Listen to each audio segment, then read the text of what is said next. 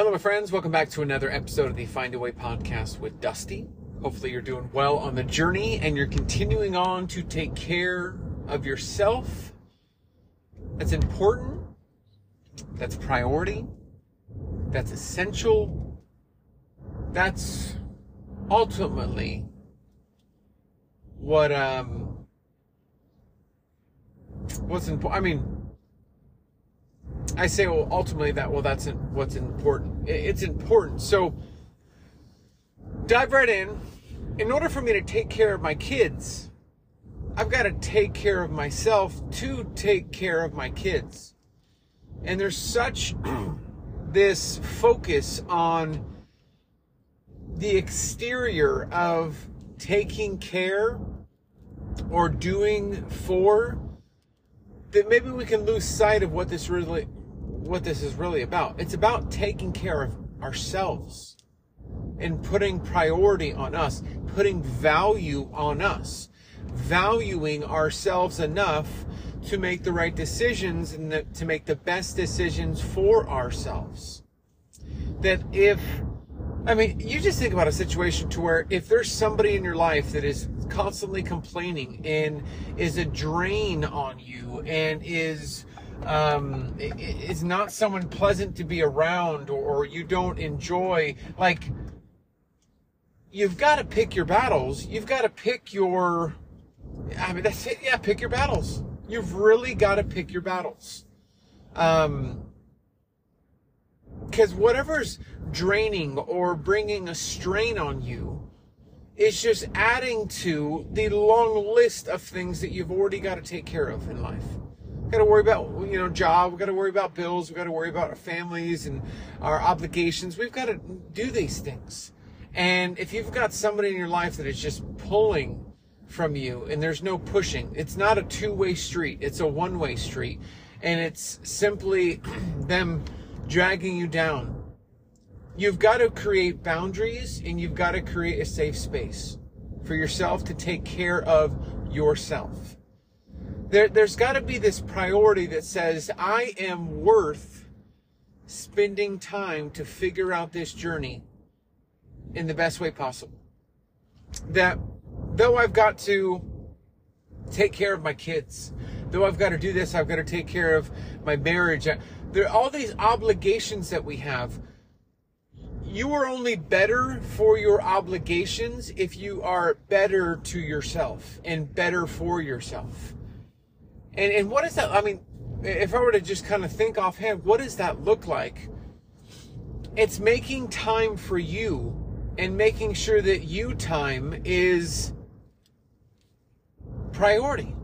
For me, when I wake up in the morning and when I was going to the gym, Planet Fitness or Crunch, whatever, that was, yes, my solace. My gym was my moment away. That was my time to kind of break free from the monotony or the repetition of life. Repetition. Hey, there's the yawn. Oh boy, I'm a father of two that hasn't had much sleep. All right, back to it. The repetition of life. It is time that, yes, helps me with my mental health, going to the gym, but it's me time.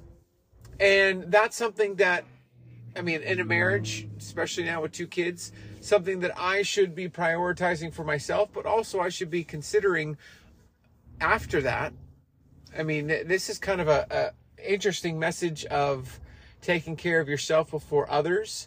But it's almost like you wouldn't be able to take care of others in the way that you need to unless you take care of yourself.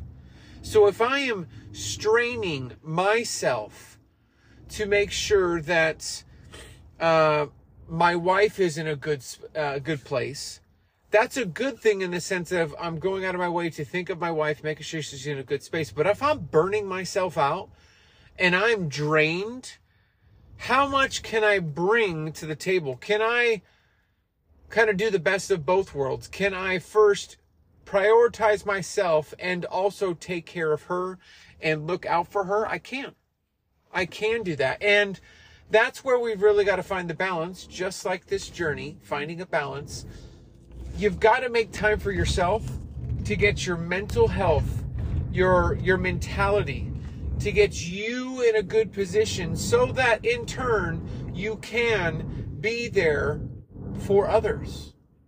Like, I think about the night watch principle. Like, whenever you're gosh, I was watching a vlog recently where somebody was in another country and they were staying overnight at a hostel, and there was like a group of 4 or 5 of them, and every 3 hours, one of the 5 would stand watch. And that way the others could get enough sleep, and because of that 3-hour rotation and there being 5 of them. And the reason why they're doing that is so that they are ready to take care of the next person after them. It's this like, I'm going to refuel so that I'm ready for what's to come.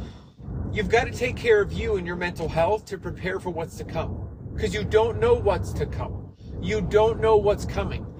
Like, I don't want to say this is the case, but I mean, it brings to my mind when baby number 2 started to have complications early on, when we were, having baby number 2, and there were some things that the doctor was saying. I mean, let me just say this. We absolutely had the worst, one of the worst, and I speak relative to my situation, not knowing others, anatomy scan for our baby number 2. To where the next couple of days we were in the ER, told one thing, told something completely different. I mean, the up and down, up and down, up and down. And I have prided myself on finding a routine and finding a rhythm on this journey that has allowed me to be successful now 7 years in. And then when it came to baby number 2 and our hospital, our doctor being an hour away, and the multitude of visits and the multitudes of a lack of consistent schedule, I remember looking at myself in the mirror after everything kind of settled and said, man, I've worked 7 years to get this stress managed in a better way. And yet still, I have tendencies that draw me right back to what got me to 534 pounds. And that strain on myself and the ability for me to drift and veer from the journey was simply because I was probably in the mindset of, I don't need to prioritize myself and my mental health for what potentially may come my way because I've done this long enough. Let me just say from experience, there is no long enough. Sure, I can give you some numbers, I can give you some dates and some figures. It's going to take you 2.5 years realistically to kind of really see a substantial long-term effect and realized gain as far as habits and tendencies.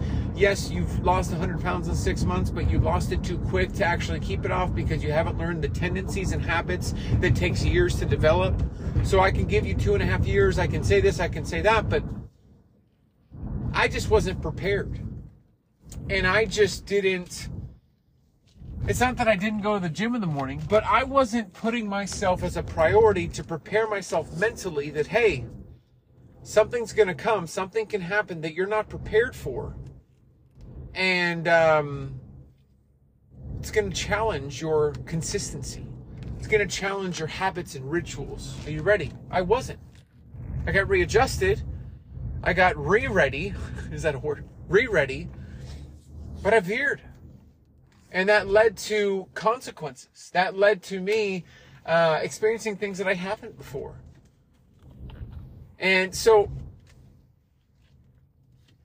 I'm at my destination, my friends. So this is part 1. But part 2 is coming soon. I'll probably do part 2, or maybe I'll do part 2. Hey, this is part 1, which I'm releasing right now. And part 2 will come out tomorrow because I will record that on the way home. How about that? Because I got to my destination, but I still have a drive home that I'm going to do. So this is part 1. It's about 10 minutes, about up to par of what we do. And I'll talk to you on the next one. Part 2. Yeah, coming soon.